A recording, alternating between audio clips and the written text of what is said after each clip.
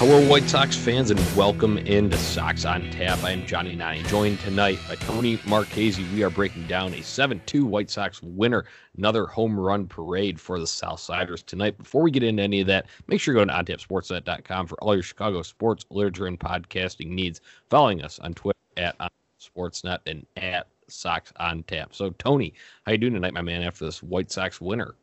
Johnny, feeling good, feeling great. White Sox offense exploded tonight. You can't argue with putting up 7 runs on the board, Johnny. All of those coming via the long ball. We know home runs are cool and tough. Johnny, I'm feeling great. I hope you're feeling as great as I am. Yeah, I'm feeling great too, Tone. Like you said it, home runs are cool and tough. Winning's cool and tough. That's Sox on Tap rule number 1. They got the dub tonight against a team that they absolutely should have, against a pitcher that they've rocked in the past. And I see him get out and rock him early again today. Like you'd mentioned, home runs, there were 6 of them tonight in this game. 2 for Tim Anderson, 2 for Eloy Jimenez. We'll get into that a little bit more, but before the actual breakdown of the game here, just a little bit of news tidbits that we got. Yasmani Grandal exited today's game early with some lower back stiffness. That was after fielding a ball and making the play at first. He exited. James McCann came in to replace him. Grandal is day-to-day as of right now. And then the other news that broke this morning is that the Tigers are calling up top pitching prospects Tarik Skubal and Casey Mize. Those guys will start. Skubal on Tuesday and Mize on Wednesday. So we'll get into Skubal a little bit when we preview Tuesday's game here. But back to the show on the field tonight, Tone. Initial thoughts here. Obviously, it's got to be the 6 home runs, but I don't think that should overshadow how well Gio Gonzalez pitched. Hey, Johnny, anytime you start the game off with back-to-back home runs, Tim Anderson, Yohan Moncada, and this is right off the heels of a back-to-back-to-back-to-back showing that we had last night. The ability to hit the long ball in today's baseball game is very understated. I am a baseball traditionalist, and I do like when teams can manufacture runs, but if you're not able to do that, hitting the long ball is the surefire way to score runs. I mean, let's just think about that for a second. You can hit the ball out of the ballpark, you score a run. Sox did that. They jumped off early. They were able to give Gio Gonzalez something to work with in the top of the second inning, and that's all he needed. We talk about being opportunistic, Johnny. This was opportunistic for the White Sox to score some runs early in this ball game. You put up 3 in the first 2. That's a good sign. That's a recipe for success. You want to start cooking? Here we go. That's my initial thoughts. I think it's cool and tough to jump out to the early lead. That's what the White Sox did. They've had trouble at home. They were able to put the ball out of the ballpark. What more can you ask for? Yeah, no, you can't really ask for much more. Buzz and I talked about it on yesterday's show. But for this one, just that confidence that it gives you, and Tim Anderson's swag. Obviously, the numbers are great for him, but I think it's just, it can't be understated how important he is at the top of the lineup there. Like I mentioned, he went deep twice. First one, grabbing the ball by the horns right off the bat, leadoff home run against Boyd, and then Moncada from the right side. I was happy to see that because, a lot of the power comes from the left side, but turned around facing lefty tonight, and he went oppo with it. So that was nice to see in the first inning, and then it continued. It wasn't just a one and done showing, because I feel like we've seen that too. Maybe not all that much this year, but in years past, it could be an early surgence of runs, and then it's quiet for the rest of the game, and you're dealing with what you got early. But that wasn't the case tonight. Runs in, like you'd mentioned, the first, second, and then 2 more in the 6th, 2 more in the 8th. So good to see across the board from the White Sox there. But one thing I was getting there, I'd mentioned with Gio Gonzalez, 4 2/3 innings tonight, so he did not go the distance for the win. Came up short just like he did in Detroit last week, but only 6 hits allowed, 2 earned runs, 2 walks, 10 strikeouts. That's huge to get that from him. Hey, Gio Gonzalez and calling an offseason was what you were saying at one point here. Now it sounds like a good thing, right? Now it sounded like a great thing, man. Did you expect this kind of outing from Gio Gonzalez this year? I know he didn't make it as far as we would want him to, but very impressive stuff. Yeah, I don't know if I would have tabbed him for too many double-digit strikeout games, Tony. But I think he had the ability to be effective for sure. But I guess with more of the looking like a wipeout pitcher with the breaking stuff, it was on tonight, and that's the difference between grinding through a start and kind of coasting through a start. And he was able to do that just with how he was locating and getting guys to chase low in the zone when he throws that curveball in there. So nice to see from Gio Gonzalez. And then Penn continues to be locked down. I know everybody got a little worried about Steve Cishek in his 130 to give up the one hit, but did not get touched for anything. And then Hoyer Birdie, Marshall Ruiz locking this thing down, no problem. The bullpen, Johnny, has been very phenomenal for the White Sox, especially when they have a lead. The one guy, though, that I had a little bit of a question mark in this game was Evan Marshall, and I think this was a big game for him getting back on the right track there. Gets through that full inning unscathed completely, strikes out one. How important to you is it to have Evan Marshall as that 7th, 8th inning guy, especially in games like this? I think it's extremely important, and he proved that he can be that guy last year. He had every guy in the bullpen. I think that you're bound to have a game where they get to you a little bit, and that happened previously for Marshall, if we're talking about some of his last couple of outings. But like you said, the bounce back there, definitely big for him, and just showing that he can be that consistent force that he was last year, and it wasn't just a one and done thing. I think that's the biggest thing for me. I love that. I want Evan Marshall to be that guy, but I'm also going to flip the focus a little bit right here to how well Cody Hoyer has been so far out of the pen for the White Sox. I think that's a phenomenal find. And then also, you had Zach Birdie come in today and throw the most dominant inning that he's thrown in Major League Baseball so far. Another big confidence boost. You can get guys that can go 5 through 9 out of this bullpen when you're talking about Zach Birdie, Cody Hoyer, Evan Marshall, Aaron Bummer, Alex Colomé. That's a huge strength for this White Sox team. You can turn the game over in the 5th or 6th inning and have some solid options out of the bullpen. That's not something that most teams can do, Johnny. Mm-hmm. We know how important it is for the bullpen to be on. I really, really, really liked what I saw from these guys tonight. Yeah, I mean, absolutely. I think you hit the nail on the head there. It's just a confidence thing, too, then, when you turn it over. It's not like, in years past where things are starting to get dicey outside of the couple of guys that you trust. You got a committee of them, and I think that's the biggest thing for this team, doing it by committee. You're telling me you don't want Juan Minaya and Thiago Vieira in the 9th inning here, in the 7th inning? Yanmar Gomez. There you go. There's another one. Yeah. The names just keep going here. I think it's really, really awesome that the White Sox have so many options. Granted, Johnny, they're not going to be on every single night. We're going to get some Jimmy Cordero. And Jimmy Cordero's another name here. That guy's been excellent out of the bullpen. But you're not going to get all these guys on in one night all the time like we did today. Yeah, I think that's something to keep in mind for White Sox fans. It's easy to go and hit the freak out button, especially if you're in a close ball game, and some of those guys do end up letting up runs. It's not going to be picture perfect every time, but I think they've shown for the most part, though, just with the success that they've had so far in the season, that they are on the overall a reliable bunch. So definitely like what I saw from the bullpen. But getting back into the bats a little bit here, Tony, Luis Robert is such a freak of nature. His second home run of the night, 115.5 miles an hour off the bat, absolutely smoked a hanging slider. And this is what I've been asking for, a guy to come up and rake immediately, and he's doing it, and I could not be happier. Get this guy out of the 7th spot. That's all I have to say. Luis Robert might be the most prolific bat that we've seen in a White Sox uniform since Frank Thomas. Dude can just absolutely mash. He can do everything on the ball field.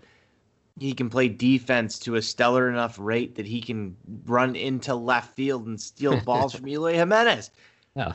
Luis Robert is the guy that we've been waiting for, Johnny.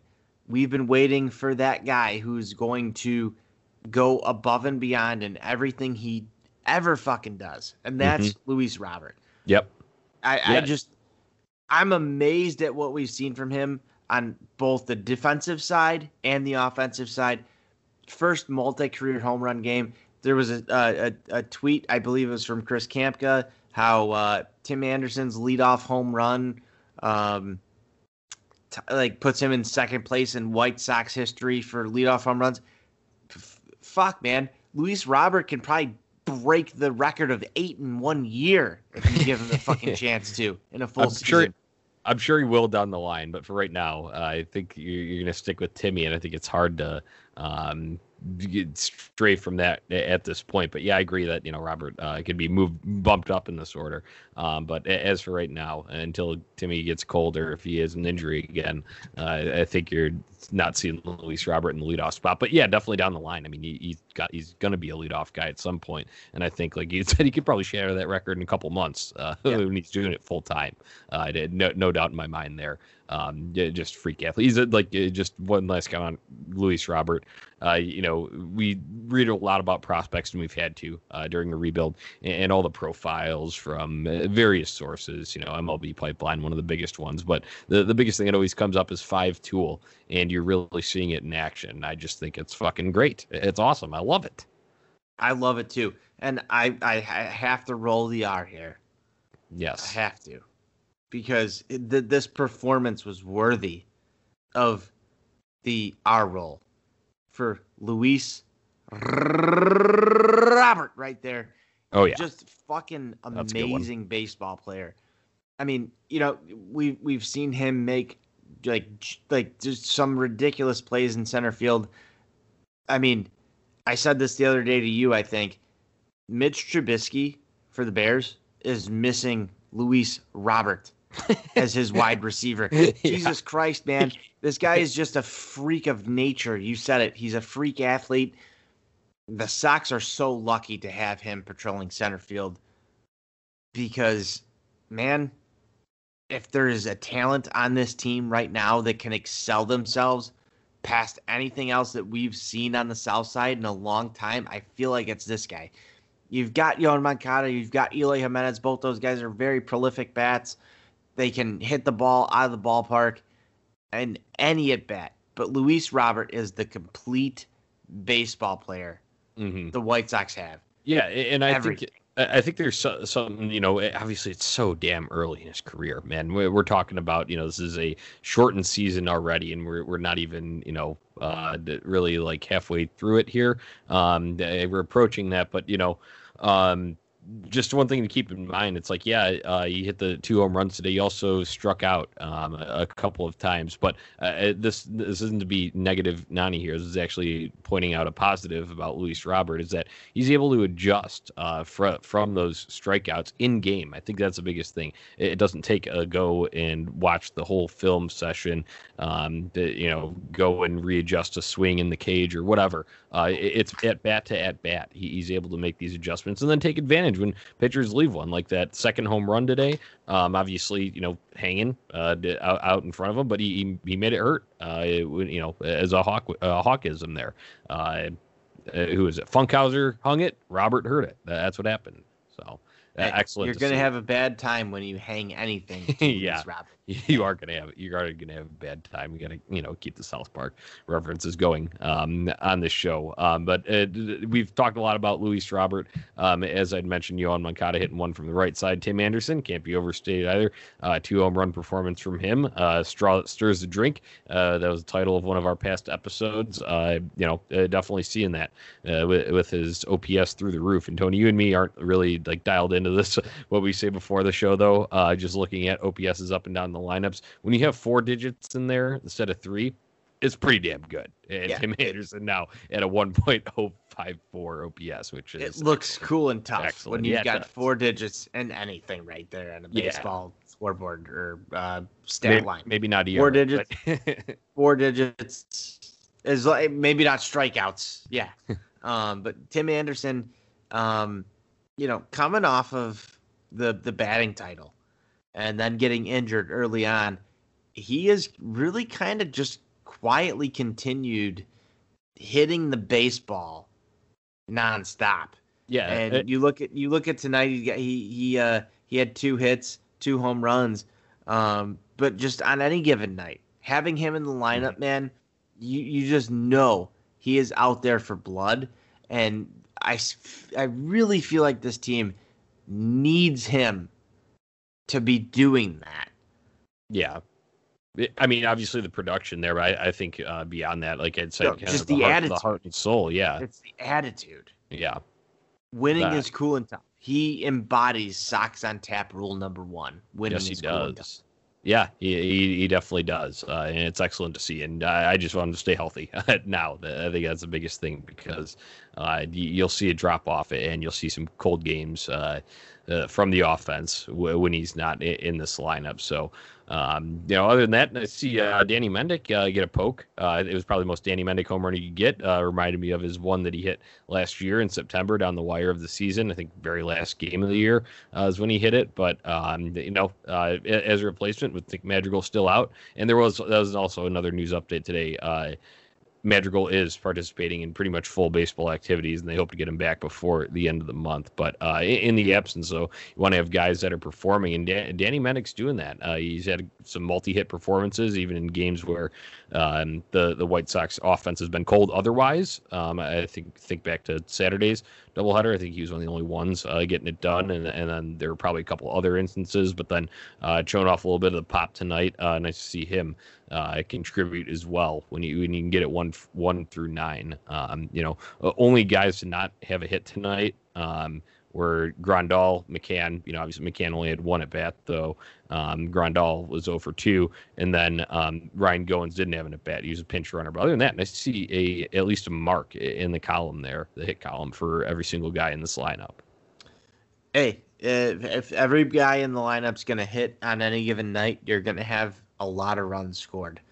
We talk a lot about runners in scoring position and situational hitting on this show. The Sox, I believe, were 1 for 5 in that. Didn't matter because they were able to put the ball out of the ballpark consistently tonight. You're not going to see that every game. And, Johnny, we saw it just yesterday with St. Louis. This is not exactly what I would call a sustainable offense, especially when we saw this team struggle in the early parts of the year. I can expect this team to cool off when it comes to long ball. You need to be able to also manufacture runs. Mm-hmm. I think that it's a huge hit. We're going to have to monitor this. But what happens to Grandal after tonight? What is he dealing with? They said lower back stiffness. I don't see this team able to field something as competitive as we saw tonight on paper. If we have any injuries, and that just seems to be the problem with the White Sox so far this year. So many injuries have derailed things. You got guys opting out. You've got injuries. You've got a lot to deal with. And yes, every other team is dealing with it as well. However, the team that's able to weather that storm, Johnny, is going to be the team that makes the playoffs and can get into a run. Yeah, and at least with the White Sox, they're not a major drop off from the catcher department. I know Yasmani Grandal would be in the lineup as a first baseman or a DH, even on nights that James McCann starts, but at least for the time being, and this is not Nye Elston, at least yet. I hope it doesn't get to that, but they did say day to day for Grandal, so maybe just a couple days off here in this Detroit series. We'll monitor that, post any updates from the Sox on Tap account. So, you got any final thoughts from this game before we move on to Tuesday night's preview? Yeah, final thoughts on this is this lineup is absolutely powerful. They can hit the long ball, they can take you deep, they can score runs at will when they are on. When they're off, and we've seen it enough this year so far, when they're off, they're off. But tonight, they were able to take care of business. They were able to do it in a handedly fashion. 7-2 over the Tigers. You got to sweep this team. Yeah. Got to sweep this team.